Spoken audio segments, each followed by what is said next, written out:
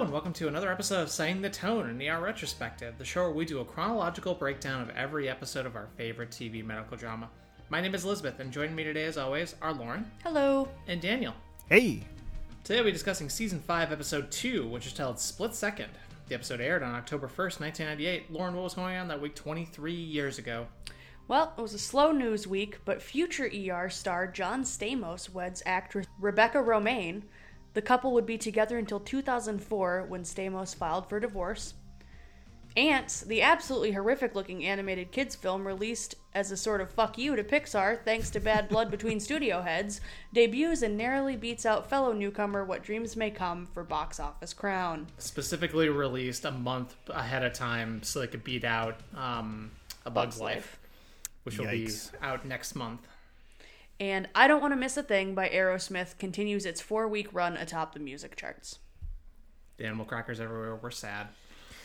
All right, as far as what else was on that evening, at 8 p.m., Friends with the episode The One with All the Kissing. At 8:30 p.m., Jesse with the episode Goober Up the Nose. I see that Jesse is giving Veronica's Closet a run for his money for compelling episode titles. Yep. At 9 p.m., Frasier with the episode Frasier's Curse. And at 9:30, Veronica's Closet with the episode Veronica's a Partner Now. This week's episode had 30.6 million viewers tuning in, down just about 1 million from last week. This week's episode is directed by Christopher Misiano, doing his second out of 11 episodes. Previous one of his we did was Suffer the Little Children at the end of season 4. And this week's episode is written by Carol Flint, doing her 11th out of 15. Ones of hers from season 4 we did were Family Practice and Ambush. And our Previously On is brought to us by Mark this week. And someone's knocking at Carter's door at 2:45 a.m. to get let into their dorm room because they're locked out. And, of course, it's Bernard. It is Bernard. Plus someone who you might have seen from other things. Yeah, so starting a trend in this episode of, oh, hey, it's that guy's, because, spoilers, there's a lot of them. The first one here is actor Reggie Lee, who appeared in the TV series Grimm, Dark Knight Rises, and The Fast and the Furious, among many other things. He's definitely kind of an, oh, hey, it's that guy, particularly among Asian actors. Like, he has a very distinctive face. So if you see him in one thing, guarantee you'll see him in something else. Cool. Yeah. And that's also our second, I think we have one more appearance of Bernard. So Bernard has already completely fallen off the map in terms of significance as a character. Well, he's got to join Maggie Doyle on the bottom of that ditch. That's right. So that's right. They'll both be there by the end of the season. So we go from there. We see Peter knocking at Lizzie's door in the middle of the night. And, first there's a little bit of intrigue. We're led to believe that, maybe she's got a hot date. Maybe things aren't so rosy. A gentleman caller. A fella. Maybe things aren't so rosy in Ben Day land. But it turns out, spoilers, it's her dad. Played by actor Paul Freeman, who is a definite, oh, hey, it's that guy, and somebody who is always a delight whenever he pops up in anything. He is most famous for playing Belloc in Raiders of the Lost Ark, and Ivan Ooze in the Mighty Morphin Power Rangers movie, which is a factoid I never get tired of repeating. Oh, fuck. I never get tired of repeating. Power Rangers movie for ER movie reviews. The list keeps growing, and we keep doing I don't think this counts. He also appeared in Hot Fuzz, 132 credits to his name, and he's making his first of only 3 appearances. I really thought that Corday's dad factored in more. Maybe it's her mom that factors in more to the proceedings. Because I'm remembering that too. But from there, another resident wakes Carter up again because the women's bathroom toilet is overflowing, to which he responds that maintenance will take care of it. No, they won't, because they're not on till 8, so Carter's got to go deal with this. Isn't it great being poor, Carter? Jerry is on with maintenance for broken air conditioning. This will be our fun through line for the episode. Lucy is in 2 hours early checking her labs because she wants to make sure everything is perfect. And Doug thinks his probation is done, and there's a cute little headbutting thing between him and Carrie at the admit desk where Carrie's convinced it's 30 business days. Doug is convinced it's 30 straight days.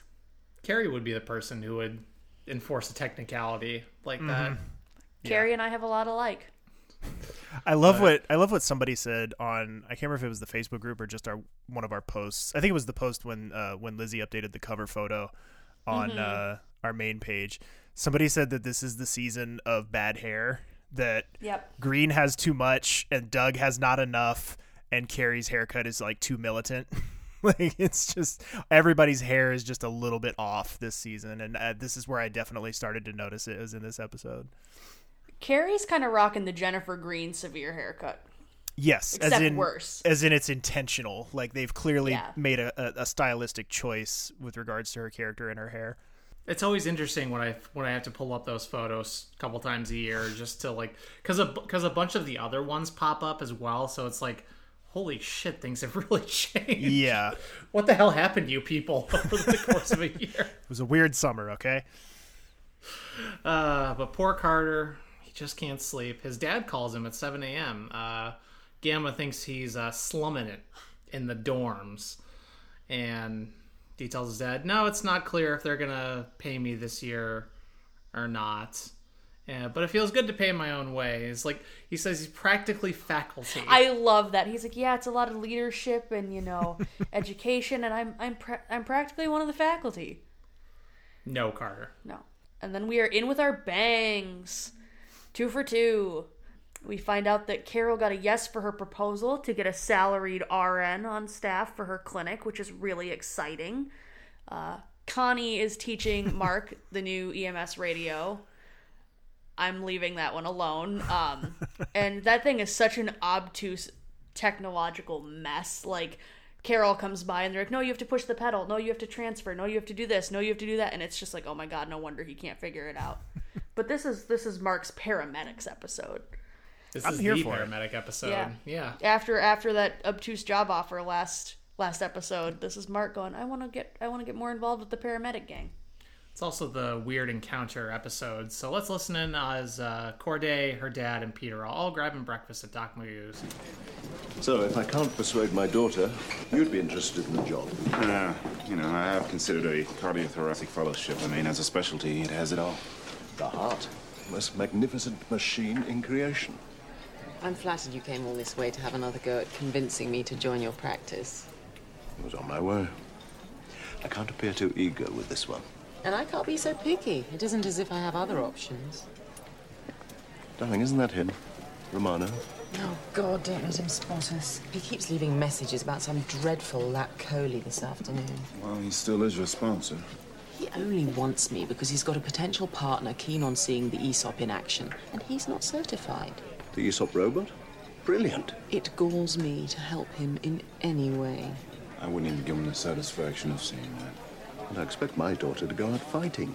Dive in there. Impress the hell out of Romano. Make the bugger rue the day he terminated you. Yeah, go for it. I feel ganged up on. Lizzie? Peter? Mr. Corday, what a surprise. I bet you're on your way to UCSF. I came to visit my daughter while she was still here. Yeah, I'm sorry we were unable to continue the fellowship. I was never fond of her working with you in the first place. I recall that. You got my message about assisting on the ESOP? Wouldn't miss it. Although, technically you'll be assisting me, right? Well, you got me on that one. Do you know I haven't seen this gadget in action? If that's all right with Dr. Romano. I'd be honored. Everything is perfect about this. I love when he goes, yeah. Everything is perfect about this. I love how snarky her dad is. Yeah. Talk about perfect casting too. I don't think you could have picked a more perfect choice for Corday's dad. Like, he matches very well with it. Like, they almost like try to out British each other, and it like elevates her level of Britishness. Like, I'm a big fan of the dynamic between the two of them, and I love how much he already, like, Romano's reputation precedes him, and so he already has beef with Romano before he even comes over to the table. So I'm just so in love with everything in this scene, and I love how much Romano gets punked here. Like, Romano just looks like such a sniveling little dork by the end of this, and it's just because so he is. He is, but it's rare that we actually get to see him like with his pants down and just completely getting owned out in the middle of the cafeteria. I also just love Corday's reaction. Just, oh God, don't let him see us. Yeah. Excuse you. That's at the cafeteria. That's Doc Magoo's. Thank you very much. Well, I meant cafeteria in the sense of I he's know. getting owned by the jocks. He's finally getting his comeuppance. The popular girl. Yeah, just all good stuff all the way around. But we go from there. We see a grandmother with a lethargic baby that Doug and Lucy are working with. They're trying to cool him down a little and work. This one's a bit of a mystery, and it also doesn't really go very much of anywhere. Like this one, they kind of set up a little mystery and then completely abandon it. It's like, this is it. Yeah, like, what the hell? I would have actually loved to see more of this. Yeah, like this one kind of had a little bit of flavors of House to it, like kind of a mystery patient where we're not quite sure what's causing it. But they're trying to cool him down. They turn the lights down in the room. Baby's not sweating even with a fever. And then we get like a brief mention from Weaver about, what you doing in there? Why's the lights off? Like she's just very cagey around Doug here. So so instead of a nosy neighbor, Doug has a nosy attending. Yeah. He's just got Carrie Weaver, checking up over his shoulder every move he makes. We hear that Carla may not make it to Reese's ear appointment. Keep that in the back of your mind. And the running joke continues. Everybody's still bugging Jerry about the heat. Haven't we done this before? I feel like we did this back in season 1, I want to say. There was an episode where it was hot the whole time and everybody was bugging Jerry about the AC. Broken AC is an easy one to go back to. Yeah. Lucy grabs Carter a coffee and drops it off for him when he gets in, which kind of takes Carter by surprise and thaws the ice a little bit between the two of them. And she keeps referring to him as Dr. Carter as they're walking down the hall, and I believe it's Jerry who's like, stop calling him Dr. Carter. He's just Carter, which I like quite a bit. Carter responds, Dr. Carter's fine. It's so good. Yeah, he's starting to warm up to her. He's starting to think, okay, maybe she's not incompetent. Like, she could do the IV her first day. It's good. Then we go over to Doug is giving Carol a massage in the lounge, and they're talking about who to hire for the clinic, and Doug's like, oh, just hire yourself. Carol's like, no, I can't do that. But all of a sudden, a gunshot wound patient is brought in by Doris, who was attacked by the guy when she went to help him out, so she's got a nice laceration up on her eyebrow. And he's yelling at his friend who's in the other trauma room, and his friend got shot in the butt. So he's like, he capped you in the ass? Just these two. I don't know how to feel about these two, honestly, but I can't decide if they're caricatures or just like... Oh, they're very much caricatures. Yeah. They just happen to be also caricatures that occasionally are very funny. Just your typical gang member who thinks they're invincible. Yep. That whatever trope you want to attribute that to. Yep. And a commonly used one in this show. Yep. And the one yelling is he got shot in the head, right? Yeah. He got shot in like the neck or something like that. Neck or head or something. I just remember him having a head bandage on. But Carter brings Lucy into both traumas to see if they can help at all, to which they can't really. But I want to note, whose films are those? In both rooms. Wouldn't be an episode of ER without that. I gotta do it where I can. But Doris and Mark are talking about the trauma as Mark is trying to sew her up. Or at least get started, too. Mark talks to her about the EMS director job and her general thoughts on it, and she's like, I hate to see it happen to such a decent guy. So clearly there's already a reputation with this position floating around there. She asks him, am I going to have a scar? And Mark says, nah, I'm too good at this. I love good Mark. Good Mark's back. Yeah, of note, Mark is not actually on today. He's just following around the paramedics as sort of like a, do I want to do this? Do I think I can make a difference here with this? Getting to know you, Dave. Yeah. We talked about this a little bit at the top, but like I just love that this is like the EMT episode and that the EMTs actually get something to do for a change. Like Doris actually gets a little bit of something here, which actually I use this scene as the clip for this week's episode just because it's cool that Doris actually gets a chance to do something that more than just give the bullet. And also too that Emily Wagner is just a really nice person and is a very supportive person and is like usually likes our stuff, and I want to give her some shine whenever possible. Check out her interview with us in your podcast feeds. Yeah, but yeah, I like. I mean, and it's kind of a a wide spread too. Like she gets something to do. We'll get Zadro a little bit later. They get something to do, and even Olbas gets a little bit of something to do. She doesn't get quite as much as the other two, but like it's just nice to get to see them do something that doesn't involve them rattling off the bullet when they come into a trauma and then disappearing. So Right. We then see Doug talking about the gunshot wound victim. Says that he thinks he's masking and clearly in pain. And Carrie changes the subject, confirms that his probation is over as of yesterday. So Doug is off the hook for the time being. Woo. Good for him. She scolds him, though, and says, this whole thing meant nothing to you. It's just water under the bridge. Which, I mean, what do you want from him? Like, I think it's like Lizzie said a couple episodes ago, let the man live his life. Like, is he supposed to carry this with him for all eternity from now on just because you don't approve? Like, Carrie. I mean, it was a Doug did Doug things and gets a Doug punishment for it.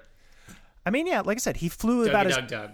He flew about as close to the sun as you can get, and he managed to get away with it. So, Yeah. Or did he? Oh, For now.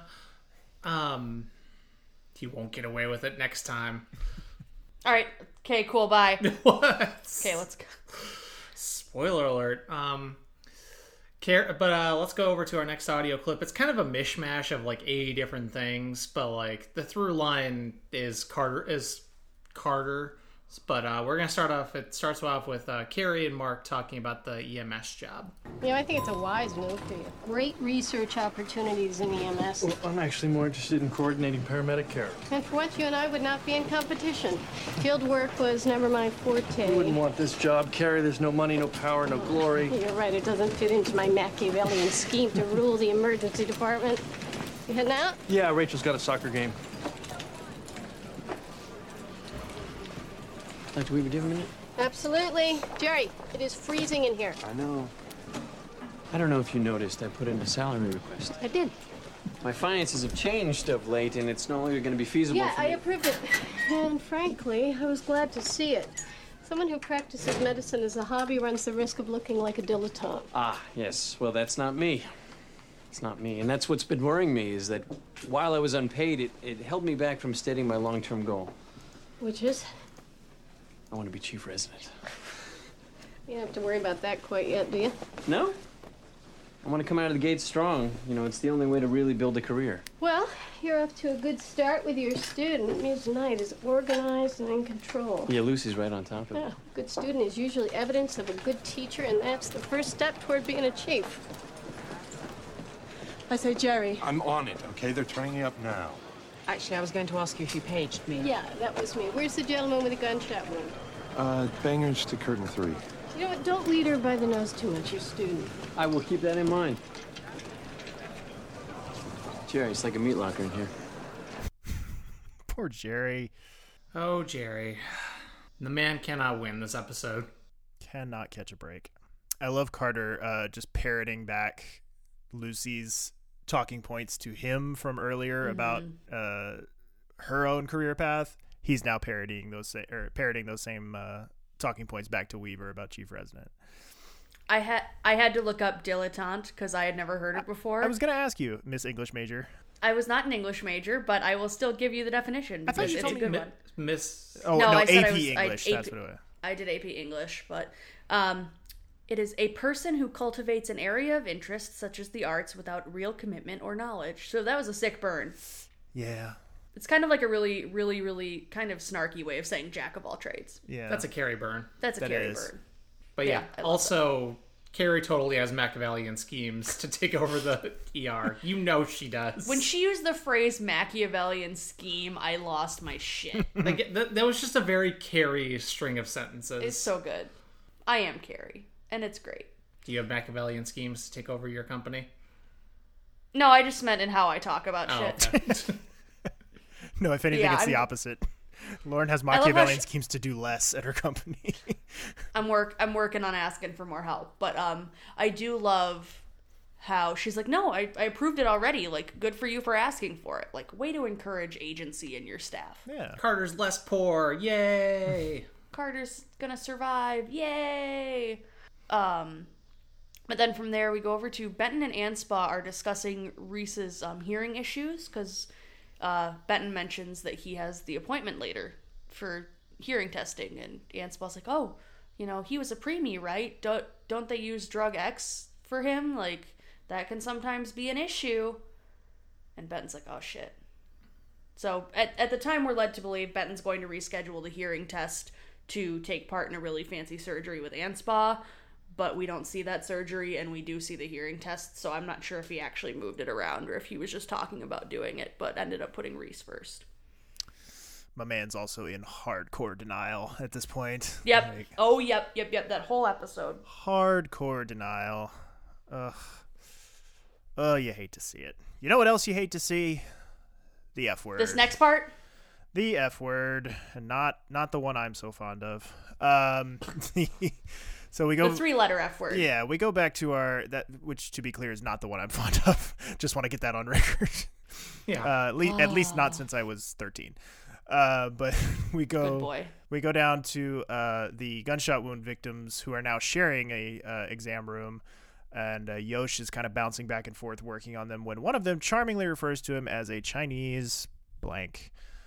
To which Yosh quickly responds, Japanese, which I love. Like, I love how quickly he's so just like, good. It's a great Yosh clapback. Top 10 when I finally get around to doing that bonus episode of top 10 Yosh clapbacks, that will be number 1. Just kidding. There will not be a bonus episode. He doesn't even bat an eye. He doesn't look abashed. He's just like Japanese. Yep, Japanese, and then just keeps right on rolling. Also, if it helps you differentiate between the two, I usually refer to it as the F slur. There you go. Then the F word. That's how I. The more you bundle know. of sticks. Yes. But so there's a girl already in the room with one of the guys, and then another one comes in, and the one that was already in the room at the start of the scene we have seen before, and we have seen many times since. Taraji P. Henson, who is making her second appearance, first appearance not as Benton's niece. Like, she was okay. She was just with us literally like 5 episodes ago, as Benton's niece, and now she's back as a gangbanger's girlfriend. Hey, that's months ago in the timeline That's true. of the show. That is true. Lots of shit could have happened. Yeah, when I heard that she was, or when I saw that she was going to be coming back so soon, I just assumed that it was going to be in a more kind of significant role, which I guess it kind of is. Like, she gets to do a little bit of something here, which we'll get into later, but it still, I guess, in hindsight, feels like a criminal underutilization of such a talented actress. But again, she was not Taraji P. Henson, the brand at this point. But the other of the two young gentlemen in this scene here, he's stressing out about possibly having to get a colostomy bag, and his friend and girlfriend are teasing him about the possibility of him having to shit into a bag. Don't recommend them. I'd never had one myself, but I've taken care of someone who has. Don't recommend them. Seems like a bad time. Nope. From there, we have a little sprinkle of foreshadowing here with Carrie and Lizzie having a chat about, you know, Lizzie's current predicament and her being let go and not finding any other placement. And Carrie just says, you know, I have heard of foreign doctors who were willing to start over as interns. The seed has been planted. But then as they're talking, there is a kerfuffle in chairs, and it's the two girls from earlier having a big fight, and Carrie walks over with her cane and, like, splits them up, and it's like, girls, take it outside, come on. Not in chairs, go out. And she's just, like, not whacking them with the cane, but just, like, sweeping them. She whacks and it's the amazing. vending machine with it one good time. Which, yeah, I it's want so more good. of that. Laura Inez's prop work with that cane, when she does it, because she doesn't do it often, but as a comedic highlight or as a scene beat when she needs to, it's just chef's kiss. Yeah. It's so good. She's great at knowing not to overdo it, but when it's going to be good to use. Yeah. So yeah, she kicks them out. They go out into the ambulance bay. And we go over to Mark at Rachel's soccer game, which for some reason I had this mixed up with something else. Like, I think I had this mixed up with a scene in the later seasons with Morris, where Morris gets, like, accused of being a pedophile. Yep. Which I believe somebody brought up, but yes, yeah. So this just, when this played out in a much different, much better way, I was happy. But yeah, Mark is at Rachel's soccer game. He didn't know that she was playing on a co-ed team. I feel like kids soccer, if you're gonna have a co-ed team, kids soccer is probably a safe enough place to have that. Yeah. I don't know. But he gets into a passive aggressive yelling match with another dad, which, yeah, as someone who was former Little League umpire, yeah, what that happens a shit ton. I told you this. I forgot. Yeah, I was a Little League umpire for 4 years. When? Ages 13 to 17. Okay. Yeah. Cool. Oh wait, no. Because when did I move? We're gonna be here all night. I shouldn't have been. No, it was 12. It was 12 to 16. Okay. Sorry, it was 12 to 16. Important detail. Yeah. Hey, those little T-ball kids need a. When we have the STT pop quiz for our patrons years down the line, that will be what a key ages question. did Lizzie work as the Little League umpire Jesus. in the Chicago suburbs? 12 to 16. 12 to There you 16. go. Mark it But down. what cities did I do it in? I'm gonna guess. Can I guess? Sure. Buffalo Grove. Sure. Geneva. Yeah. Yes. Damn. Lauren takes the gold again. Ha.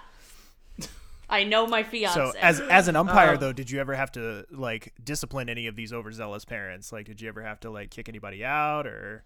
A couple times. As a 13-year-old. A couple times. It was more when I was older. Because at least the way that they did it when in the league that I was doing it is basically when I was that young. Like when I was 12, they started only doing T-ball kids. And you can only do like one game every 2 weeks or something like that, just for whatever thing. But as you moved up in age, as you personally moved up in age, you moved up another year so like 13-year-olds could do whatever I forget the next exact system. There's a whole bunch of horse names for the leagues, but yeah, it's like Bronco, Pinto. Okay. Santa Maria. Pinto and Santa Maria, yes. Is this where you got your confidence to become a judge for MTG? I guess. Magic the Gathering, not the calling balls and strikes in Little League. Yeah. Can give me confidence to know the rules of a incredibly complex card game. Yeah. Well, no, to be authoritative about it. I guess. It's a skill set. I guess. So what happened next? But Rachel hit her head on the goalpost while making a save. But don't worry, she's okay. Okay. But no first aid kit. Am I the only one that thinks that they brushed that under the rug really fast? Yes. Because the way they framed that, the way they shot it, and the way it's presented is like they make it seem like she's just suffered tremendous head trauma. It's like Michelle falls off the horse in Full House. That's for 3 of you. Yeah. I think it was Michelle, not Stephanie, but still, that's for 3 of you. When at worst she has a mild concussion. Yeah, like maybe. I thought for sure because she falls, she hits her head on the pole of the goalpost as she falls, and it's the back of her head too, and she's motionless on the ground, like is not moving at all, and then Mark starts to run over, and then they cut the camera they flip the perspective, and before he can even get there, the kids are already helping her up. And I thought for sure as he was running up, he was going to be yelling at them not to move her. Like, I thought that was going to be the thing. Yeah. Was like, she just hit her. You just saw her hit her head. This is 101 shit. You're supposed to be the EMS director here, guy. Like, if you see someone hit their head, chances are you don't want to move them. But I don't know. Like, it's just, it feels like a thing that they like swept under the rug very fast here. Agreed. Like you got a leaf in your hair. Yeah. Like it goes from like potentially scary medical moment to just like sweet saccharine daddy-daughter moment very quickly. But we go back to the ER. We have our next patient, a gentleman who is having trouble urinating and keeps trying to smoke in the ER. Mr. Savage, who's played by another kind of, oh, hey, it's that guy, actor Alan Blumenfeld, who appeared in the TV series Heroes, Brooklyn Bridge, and Righteous Kill. 187 credits to his name, which I think makes him the high watermark guy for the episode. We then go from there. We see Carter bringing in a girl with multiple stab wounds. It was one of the 2 girls that was seen fighting in chairs most recently. And then we go from there up to the NICU, where we see Benton reviewing Reese's chart, and we get another appearance of our cool-talking pediatrician doctor, or neonatologist, I think is his exact title, Dr. Tabish. He shows up and kind of seems to assuage some of Benton's concerns regarding Reese's treatment as a preemie and kind of what, that his hearing was tested at the time and it was fine. So it seems like, at least at this point, Benton is satisfied that things are going to be okay. So keep that in your back pocket as we go along in the rest of the episode. Gentamicin was the drug X that Warren was referring to earlier. Just remembered. I was real bad with names this whole episode. It's fine. It's been a week, folks. Lemon, it's Wednesday. It's Thursday. But Carter's leading the trauma of the young lady in front of Lucy, and the young lady's lung got perfed, and the wound is bubbling. So, not great, Bob. And oh no, Lucy is expected to draw blood, and she does so, and the hemoglobin is... It first comes back as 8.9. Yeah, okay. Yeah, sorry. I wrote that weird. It's okay, yeah. So the hemoglobin, which they're checking, comes back at 8.9, which indicates a severe internal bleed. But it turns out Lucy did the stick wrong, and Carol covers for her and says Lucy didn't calibrate the machine, air quotes, and the person's hemoglobin is actually 12.8, which is fine. Means she's stable. Yep. At least in that regard. Yep. Yeah. So they're at least bagging her and getting air circulating through one lung until they can get her fully stable. But she's okay for right now. She's not hemorrhaging to death. Yeah. And to clarify, what happened here was that Lucy took the blood sample from above where the IV, or it was either above or below, I forget, but it was above. Yeah, above where the IV was placed, which diluted the sample, which is why the hemoglobin was so low. So. Thank you. I didn't quite catch what had happened with where she drew it from. But then afterwards, the trauma room clears out, and Lucy is in there beating herself up about doing it wrong, and Carol's in there with her and says, I'm not going to cover for you again, and you need to start asking questions. You can't be doing this. Your problem is you want to be perfect. Get over it. Know when to ask for help. And it's so good here, and I think this is a really hard truth that Lucy definitely needed. Yeah. And she's not overly rude about it either. She's just straight with her. Exactly, and that's my thing. I'm going to put on my Carol Defender hat once again, because we had more comments again from people who are I knew it was going to happen. Pissy about Carol here, and I'm just, again, like you said, she's not rude about it. She's not even really particularly, I mean, she is a little stern with her, and it's just like, get over yourself, ask for help. But I mean, it's a fast-paced industry, and it's an industry where if you fuck up enough times and at the wrong time, somebody's gonna die. She needs... You pull a Rhonda. Yeah, she needs to get the gravity of the situation across to her here. And it's not like she punked her out in front of everybody. She covered for her when, everybody was in the room. She waited until everything cleared out to...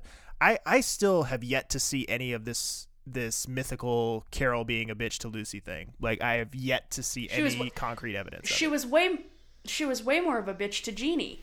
Yeah, oh yeah, she treated Jeannie horrible compared to this. So I just don't get it at all. I mean, I know that there's some people who just don't like Carol, and that's fine. I can't make you like a character, but I don't think this is it. At least, I mean, I will save my judgment until we get deep into the weeds as the season goes along, and there may be a spot where Carol is really out of line. But so far, 2 episodes in, I still haven't seen it. Yeah, this isn't the hill I would die on if you're gonna say Carol sucks as a character. Yeah. But then Carter comes in and he's like, "Oh, Lucy, you have to come see this. There's a gastro issue, and we get to remove a whole carrot, something like that." And Lucy, sweet baby Lucy, goes, "How did somebody eat a whole carrot in one piece?" Yeah. And then swallow Carter, a carrot. Yeah, how did somebody swallow a whole carrot? Carter, Carol, and Lucy all look at each other, and Carter laughs and kind of pats her on the head, and she goes, "Oh, their butt. Got it." This was my runner-up clip for this episode because it's just so so good. It's really cute and another little running joke for the rest of the episode. But then, Lucy steps out of the room to go prep whatever she needs to do, and Carol takes a moment just to tell Carter that, Lucy needs guidance. Don't just assume that she knows everything because she seems so on top of it. Like, she needs help. She needs to be taught. And Carter's like, no, she's fine. She's great. Look at her. She's doing wonderful. And Carol's like, no, man. She needs help. And then we go back to Mr. Savage. He is smoking in the exam room. Carol takes all of his cigarettes and is like, my dude, you can't be doing this. And says that she's going to have to put in a Foley cath. Yikes. And the dude just lays back with a little bit of a grin on his face. Yeah, it's very subtle. It's very, very, very subtle. Yep. Yeah. But then we go up to the surgical floor. Corday and Romano were working with the ASOP machine, which is basically like an Alexa-powered surgery robot. Or at least the 1998 version of that. And they're using lasers instead of normal cauterizing. So instead of using the Bovie, I think is what they use to cauterize typically. They're using frickin' laser beams attached to the machine. Yeah, I just love how in her element she looks in this scene. Yeah. Like you get like the best of Lizzie Corday in this scene here. Like you get to see her in her absolute element, and I like that so much. So we go from there. We see a little girl coming in. She's been wheezing for a month. Was given treatment for croup at the last hospital she was at, but that's been no help. So they're going to x-ray her for any foreign matter and then endoscopy if they can't find anything. And I believe that we also get another little like worming her way in from Weaver here, where she's like, endoscopy. It seems a little bit like she's really turning up the dial on the Doug thing in this episode. Really, really going after him. Carol asks to borrow Lucy for her to practice her IVs on Mr. Savage. Can't imagine that going wrong for everyone involved. We'll see how that turns out. And then we see an addict coming in to Doug looking for the rapid detox procedure. So the word is out on Doug's rapid detox service. And the addict here is played by kind of an hey, it's that guy. Bernard White is the actor's name, who appeared in the movies The Matrix Revolutions and The Matrix Reloaded, as well as Captain America Winter Soldier. Among many other things, he has 116 credits to his name. Obviously here he's looking a little bit worse for wear, kind of a little bit homeless look to him, so he's kind of got a grungy look to him, so he might not look as familiar as he does in other stuff. Oh, okay, that guy. Okay, I know who he is. That's what we're looking for. Ah, that guy. That should be my sound clip for these. He's the guy in Matrix when Neo is trapped between the worlds. He's the Indian guy. Train station. Yeah, he's at the train station. He's the Indian guy who's traveling through that station as well with his family. There you go. And Carrie's just trying to get the point across to Doug that there's consequences to these actions, because Doug is still under the impression that he did the right thing. It was the benevolent right thing to do. Everything's totally fine and great, and that there were no ill effects. And Carrie's just trying to, which she has a little bit of a point here. She's still kind of going about it in a shitty way, but she does have a little bit of a point here. Then from sick kids to dead kids, we have a 13-year-old karate student who collapsed after his instructor kicked him in the chest. He was down for 30 minutes before he even got to the ER. So it's they don't really joke, but they like half-heartedly say, "Oh yeah, we could have just driven him straight to the morgue." Like, this kid's gone. Yeah, but they're still gonna gonna try their darndest, because can't say he's dead until they've given it a go in a situation like this. So Lydia's wearing a coat because it's freezing in the ER. Damn it, Jerry. Cute little touch. I just noticed it and I thought it was cute. But Mr. Savage's private nurse shows up to talk to Carol, and it turns out that he enjoys procedures and being scolded by nurses. And as this woman is telling Carol this, Carol's going, "Oh no. Oh no, I left Lucy in there. Oh God." So they run in. Carol calls psych on the guy, and she's like, "I think you need psych too. You're not a real RN." And The woman is a dominatrix who does basic medical procedures on her clientele. And I love how she was like, I was just there Thursday. Couldn't you? Or I was just there last weekend. Couldn't you wait until Friday? Like, oh boy. Oh boy. There's a lot there. There's a lot to unpack there. Yeah. This is very well performed by everybody, though. It's like, it's not too over the top. You're just all like, ugh. Yeah. And Lucy never got the IV either. Nope. Continues to elude her. But I love how Carol runs in and is like, stop, don't touch him. I know, and I like how Lucy's like, but I was just about to get it. Like, she's still very naive and still, like, clueless, and I enjoy it. And the nurse here is played by actress Deborah Engel, who appeared in TV series Dream On, Golden Girls, and the Golden Girls spin-off series, The Golden Palace, which I have not seen a single episode of, but I've been told is... There's a Golden Girls? Yes, there is. Yeah. They run a hotel. And I believe Don Cheadle guest starred on an episode. It might have been an arc of episodes, but there's like a clip that was going around last year from that with Don Cheadle. Like it Did you know, George? It had to do with like a Confederate flag or something, so it had like resonance with what was going on last summer. Did you know George Clooney was a guest star on Golden Girls? That doesn't surprise me. George Clooney was a guest star on a million things before he was on ER. I know. So, but also I'm realizing that Don Cheadle's on this show later. Yeah. Yes. Later in later seasons, which unlocks so many possibilities for movie reviews later down the line. We have to make Daniel watch superhero movies. Yeah, I got to make him watch Iron Man 2. I've at least seen Iron Man 2. That's fair. But from there, one of the EMTs is talking with Mark about the chest trauma to the 13-year-old and how under-equipped a lot of the trucks and rigs are. Because if one of the rigs had an automatic defibrillator on board, they maybe would have been able to get this kid's heart stabilized in time. But the fire truck that they were working with did not have one. It just goes to show, too, how long ago this is, because it was probably, I would say... probably 5 years after this, like early aughts, I would say, that AEDs became like standard equipment in not only ambulances, fire trucks, but also just most public buildings, like, gyms, pools, even just like office buildings and stuff too. A lot of times you'll see an AED sitting on the wall. Like it was not too long after this that those, like, I guess here they might have still been sort of relatively new technology, at least at the lay responder level, where you would maybe trust a person who only has basic CPR and AED certification to use it. But it wasn't too much longer. The portability factor. Yeah, but it wasn't too much longer after this that was kind of a standard practice. So, and I also like too how good, like, we actually get a chance to showcase Zadro here. Which is a pretty rare occurrence. Usually if the EMTs get anything to do, it's usually one of the girls who gets something to do, like either Doris or Pamela. It's rare that Zadro actually gets something to do here, and he actually does a really, like, you can tell he's really torn up about this kid's death. So I just like that.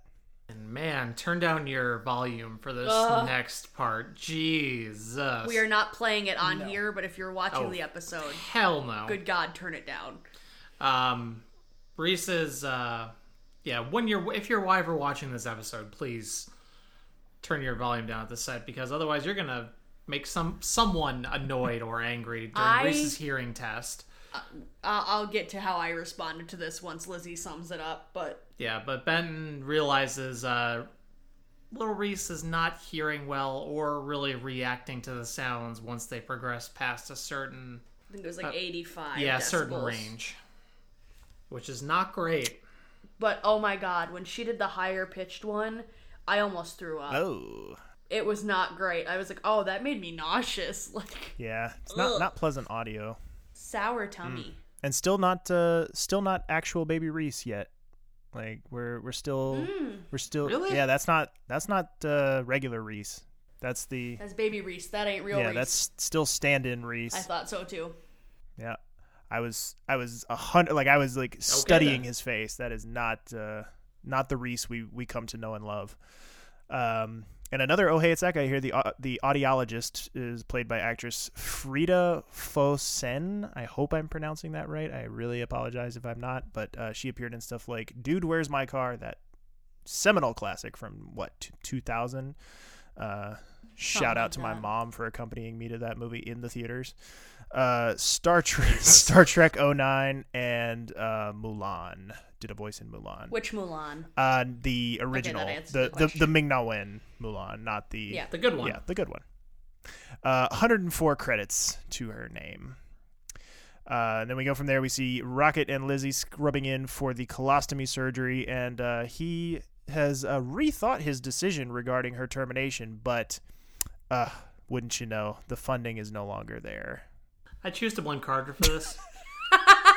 Because they gave him money. A salary, and they completely different departments. You know what? I still I like it. You have a general honeypot that County General has from the Greg Powell corners of headcanon, where anybody can be a murderer and anybody can screw anybody else out of salary. I'm here for it. I was just about to say I can't judge because I'm still convinced Greg Powell was the murderer. So wait, he wasn't. Exactly. And yeah. I still think it was a clover, not a penis bowl. You're crazy about that. The people spoke. Yeah. The people spoke. You're sounding like our former president. The people were wrong. You're sounding like our former president. Oh. Okay. That was enough to make me never argue about the penis bowl ever again. Thank you, Daniel. We'll leave it to Jake. We'll leave it to Jake in the club. Progress. He's got my back. So then we go from there. We see Lucy and Doug working on the little girl, and discover that mom in air quotes here, because we don't know that, but mom had an STD and passed it through to the girl at birth, which I was not aware was a thing, like that you could pass it through, because the way that he describes it is that it was passed to her through the birth canal. Like, it wasn't like a blood thing or like a, nope. I was not aware that was a thing. It was like, wow, the more you know. Yep. Mm-hmm. Also, that's... it's a little icky. Yeah. But, mm-hmm. There's a reason I'm never having children, everybody. The body is a horrifying place. Childbirth is a horrifying thing. Great for all of you who've done it. All the little details about childbirth. Ugh. Oh, I've offended all of the parents on this podcast. We love you, but it's just not for us. Sorry, Mary. She's the only one who I know as a parent that jumped in my brain. She's just podcast mom, so it's fine. But then we go back to the colostomy procedure, and Robert says I expected that your father is eager to have you back, and they're just shooting the shit, and he says something, and then Lizzie claps back with, Robert, you can't work with anyone. Like, she's done with his shit. She's calling him out. So she's here for Romano getting dunked on repeatedly in this episode. Yep. And then random note, they see blue dye in the Foley bag, which means the ureter was nicked during the gunshot, and they have to do some additional repairs while we're in there. And then Doug talks to the mom about the genital warts and the HPV that the little girl had. And is like, well, you could have had a C-section and avoided this. And it doesn't even give her a minute. And she goes, hey, mister, my daughter is adopted. Yeah, Doug is gearing up is donning the armor. He is charging ahead on this white knight joust. And yes. Lucy's just standing there watching like, drama. Like, she should have the popcorn from the Stephen Colbert gift. You can see him too doing the Cynthia face from last season, where it's like he wants to leave his body afterwards, where he the back where he's just like, oh no, I've gone too far. Like, oh, I'm just gonna go crawl in a hole and die now. Thanks. Like but I almost said in lighter news. And no, it's not. In other news, defining plotline news. Let's listen into the results of Reese's hearing test. The loss is more profound at the higher frequencies. That's a common finding. In lower pitches, Reese begins perception at 70 decibels, which is considered a severe loss. Yeah, but shouldn't a doctor take a look at that? He will, and he'll want to meet with you. But he's in surgery, and I know you wanted to hear the results. Yeah, I did. Look, you're jumping to conclusions after one subjective test. The good news is that Reese tests within the aidable range. With digital hearing aids, he can be brought up into this speech banana. In this range, he could develop language skills. Could. Unaided, Reese can't hear talking or crying or the telephone. It's a severe to profound loss. You're saying this after one test. I mean, look, Reese wouldn't even wear the headset. Most toddlers won't. 2 weeks ago, ENT said it was an ear infection. But his ears are clear now. Okay, look, I don't want to argue with you, okay? I just want to talk to a doctor. As soon as possible. Okay, we'll set that up. I want to highlight the seriousness with which she says the phrase speech banana. That with hearing aids, he can be brought up to this speech banana. Ma'am, you can't just gloss over something like a speech banana. Yeah, I'm going to need you to expand on that a little bit. What's a speech banana? Is it just a sticker? Or is there actually a technical term amongst audiologists about speech bananas? I have to know more. Of like regulated audio I have to know more. Or is there a special kind of banana that we just don't know about, that only audiologists know about? We know there's a second banana. Maybe there's a speech banana. A second banana, perhaps. Ooh, bring back the STT classics. Man. Throwing it way back.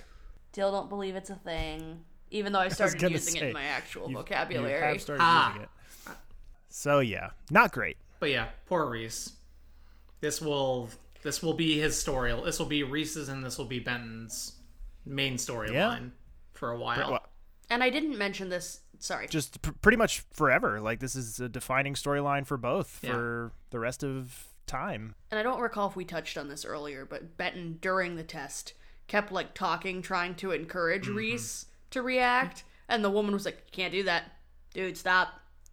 Invalidating test results. Shut up." And then he tries to say here that the test is subjective and that she's wrong. And it's like, dude, you were talking through the entire test and fucking with the results. She is an expert. Let her do her job. Denial is a hell of a drug.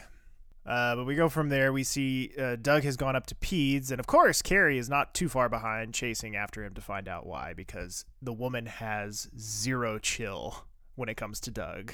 Right. Cannot let him live his life under any circumstances. And I love that the carrot thing became a running gag with Lucy this episode. Like, it's such a cute little gag that they just keep going back to, and I like it quite a bit. Now let's go to our next audio. A semi-recurring... Well, do we know what episode... Is her last episode Doug's last episode? This actor or this character? This character. I don't know for sure, but I believe that it is somewhere around there, or it's certainly definitely by the time Carol is gone. But a character who will factor into the exit of Doug. A recurring character for at least the first half of the season. Lynette Evans shows up about the clinic job. So let's listen into her introduction. Carol Hathaway? That's me. Lynette Evans. I've been working per diem up on the third floor. And Don Anspaugh hasn't told you a word about me yet. Oh, I'm afraid not. Well, what can you expect of admin besides dropping the ball? He was supposed to come down here and blow my horn so I wouldn't have to do it myself. Well, anyway, I hear you have an opening for a nurse practitioner in your clinic. Oh, I'd settle for an RN. Our budget just got approved today. Well, a nurse practitioner, which I am, by the way, would serve you better. Well, since I can write prescriptions, and I know from time to time you can't call any docs. Have you worked here already? No, I've ran my own clinics outside. Before close, I swear no Don. All right, I heard about that clinic. Bye for now, suckers. See you next time. Are you talking to anybody in particular? You addressing the nurses and doctors who took care of you? What you do, fall on that head? No, I got shot.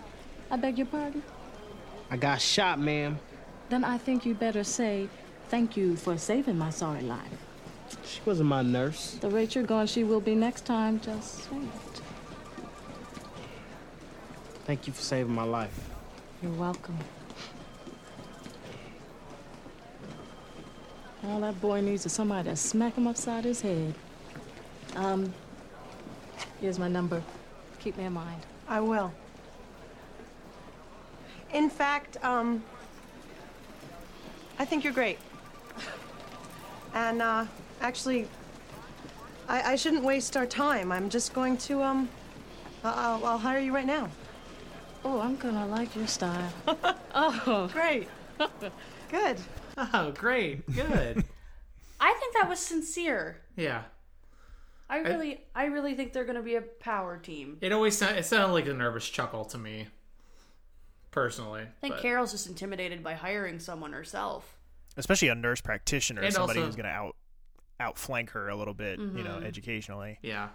Or at least has more prescriptive authority. Yeah, I was to say more. So not even necessarily more authority or more power, but just can do more than she can for her own bigger clinic. scope of practice.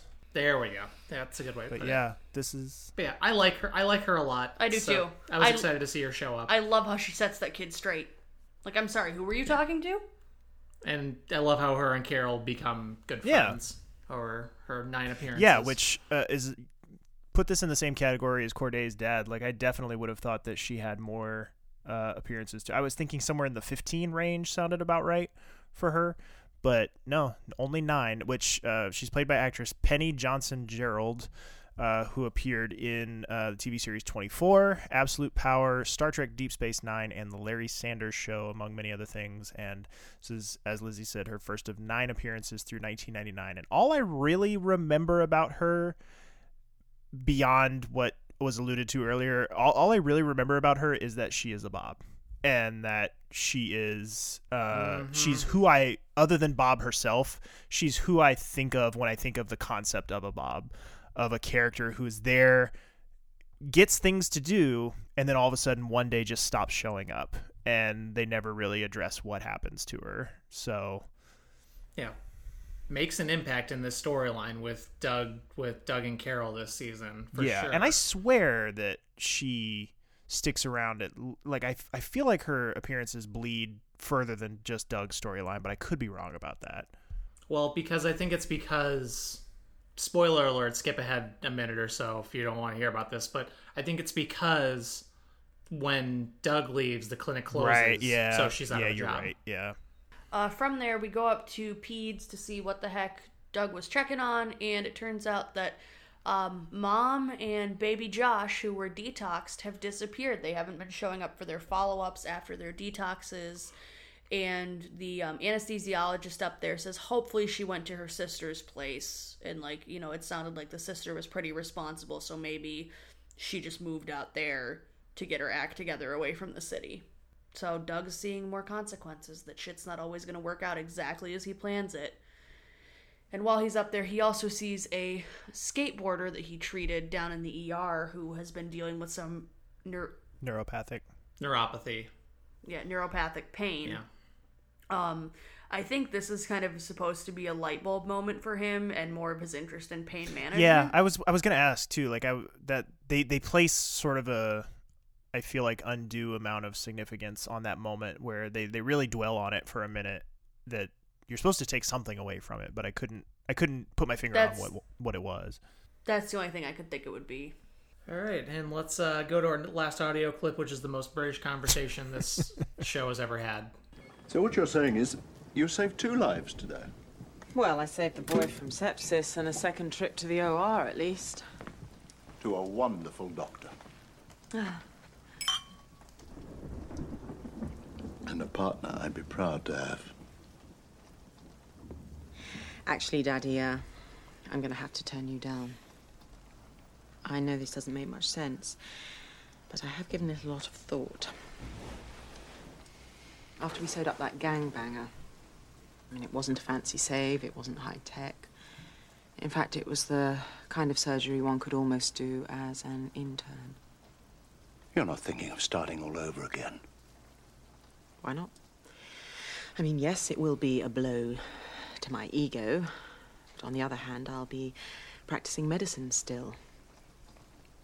It's not so shabby saving lives, and it's a means to what I really want to do, which is to stay here. How much does Peter Benton figure in this plan? I have to be a little protective after he stood us up tonight. Peter's complicated. He had something else on his mind. And you know I'd never make a decision based on a man. That said...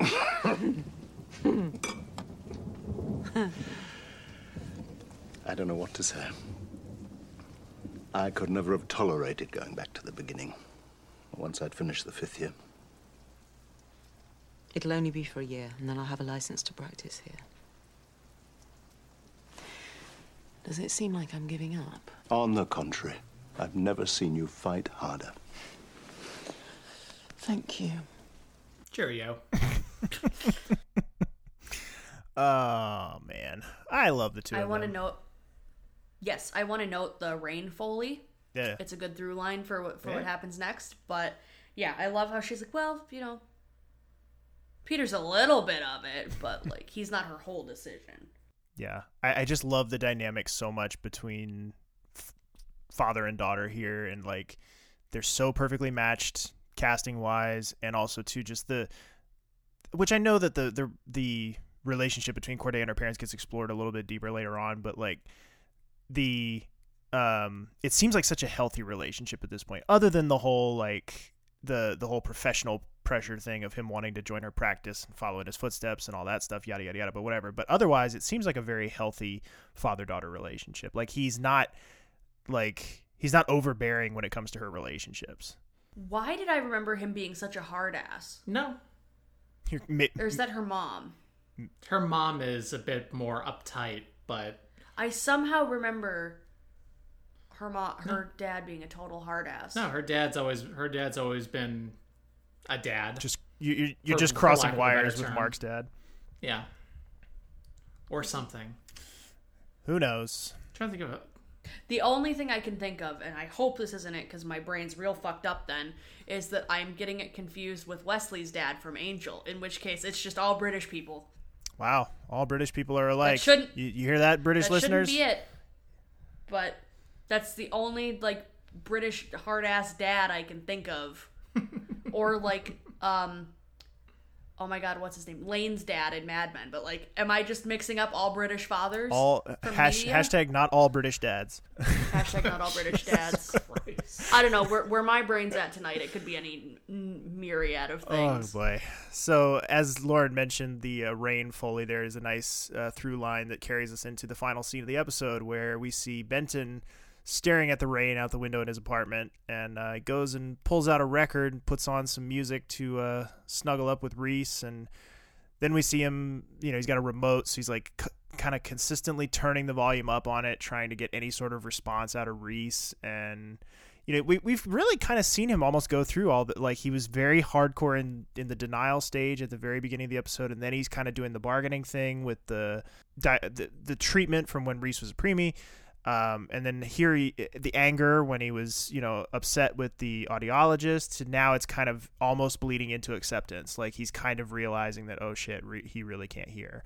And like, it's kind of all starting to wash over him. And it's a really powerful moment. I was having a conversation with a listener today that, his early pick for season 5 MVP, very early pick being that we're in episode 2, but his very early pick for season 5 MVP is Benton, because Benton has such a tremendous arc this season when it comes to Reese. And I think he's got a very solid point there. I mean, this is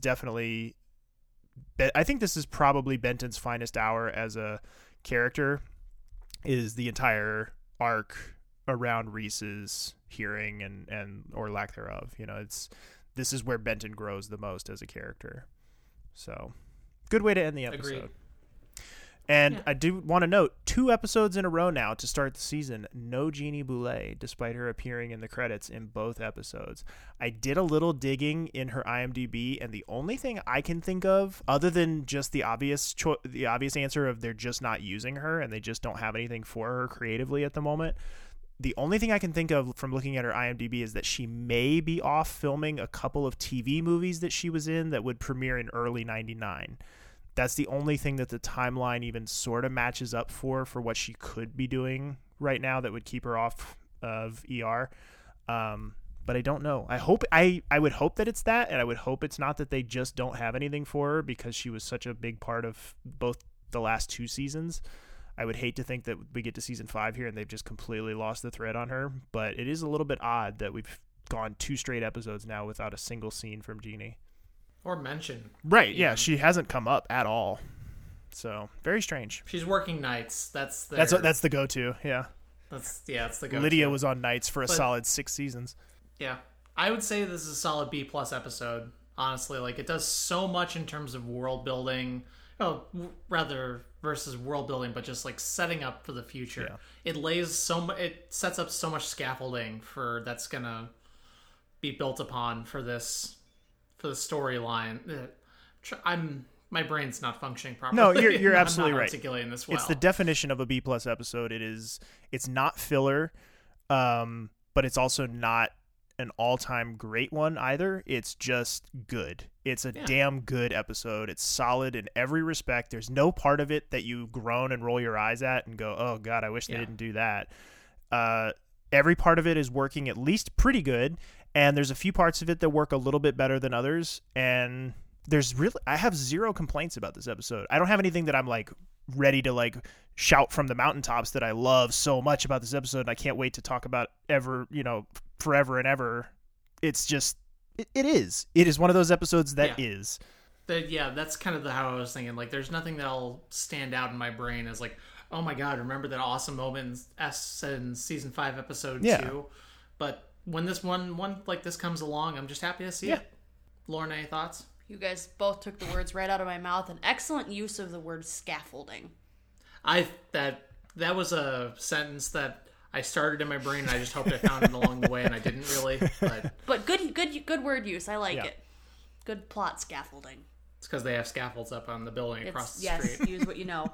But yeah, you guys took the words right out of my mouth. It's perfectly cromulent. It gets the point across, and it's an entertaining watch. Amen.